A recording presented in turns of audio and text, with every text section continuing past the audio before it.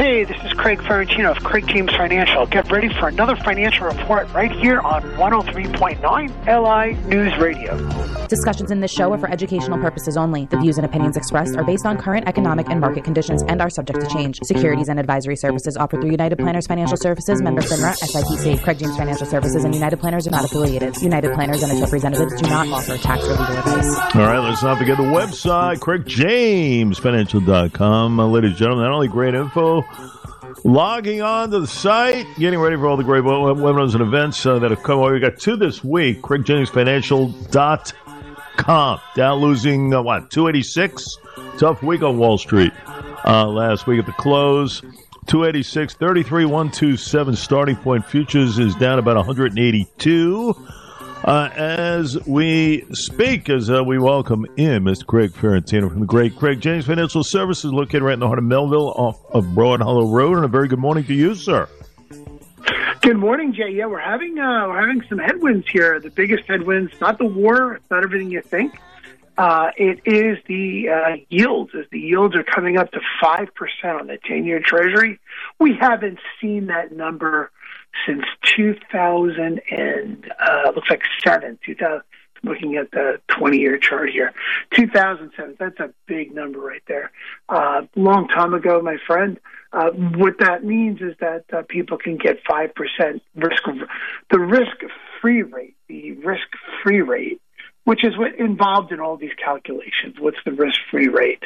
Is the United States of America backed by the full faith and credit of the people of the United States, just like the U.S. dollar, which used to be backed by gold and silver, and now backed by the full faith and credit of the people of the United States. I say the U.S. government, but the government is just a word there. It's really us, right? So that said, as we're getting at 5%, yields rising above 5%, it's not to say that you're seeing some really, really good numbers here in terms of bonds. And people are, if you have a bond at 3%, we're selling those. We're looking to get one for a bond at 5%.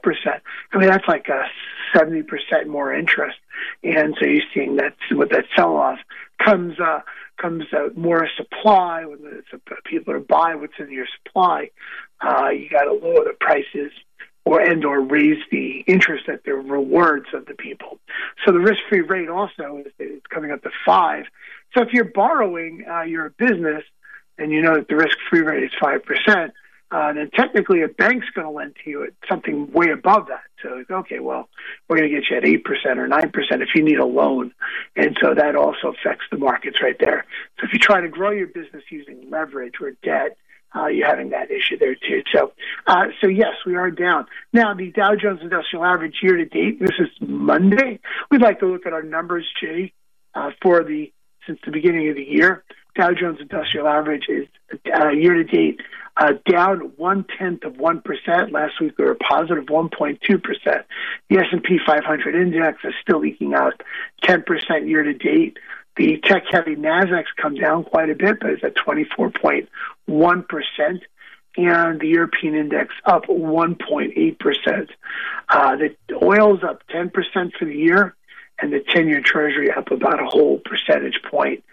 Bonds, if you had bonds in your portfolio and you were down 13% last year, well, you could tack on another 3% so far because that's how that's working out. Bonds are, as rates go up, the prices of bonds go down, and that's what happens because there's a oversupply of bonds. So we have some other news. That's the economic valuations. What do we do in this market? You're hanging in there, but I think they're talking about much higher than 5%. So you got to really adjust the portfolio, and that's critically important. And we've been doing that at Craig James Financial. Taking either a defensive posture would be more bonds, but don't look so good either because they're going to be higher for longer, according to J. Powell. Before it was a temporary event. Now that it's with us. Some other news, we have Chevron buying Hess. Chevron buying Hess for $53 billion.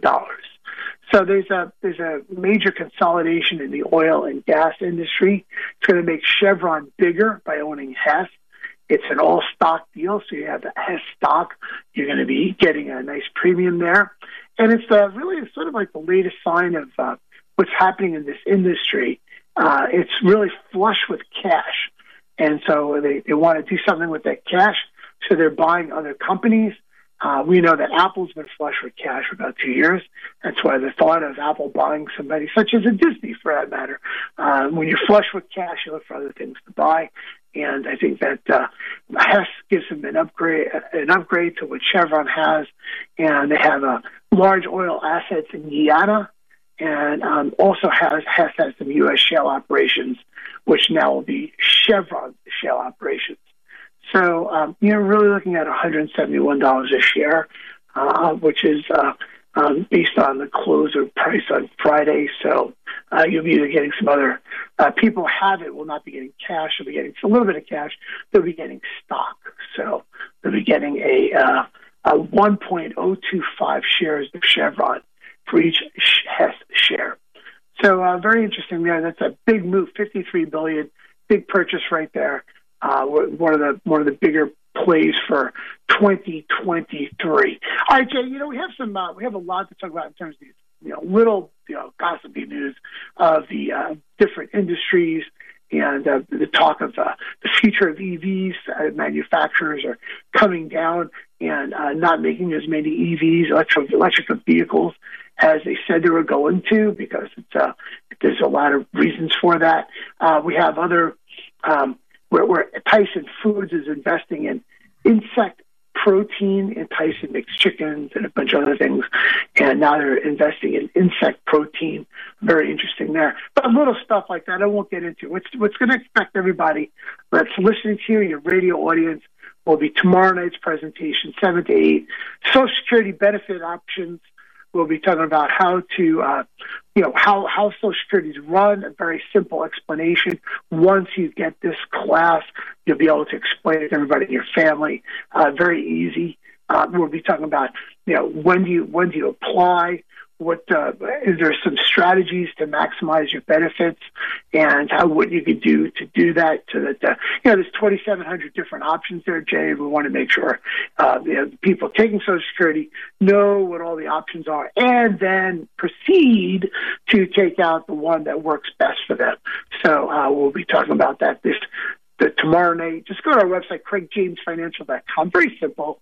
craigjamesfinancial.com. You put your name. We send you a link. It's alive. I'll be taking questions, and in particular, your specific questions, and we'll be there. We'll make it fun. It's not boring, and we'll talk about all sorts of things. We'll talk about people who are divorced, and we'll go through some celebrities and how much they got in terms of Social Security, and we'll talk about, we got a whole list here of really, really fun things to talk about. So that's what we have for today, Jay.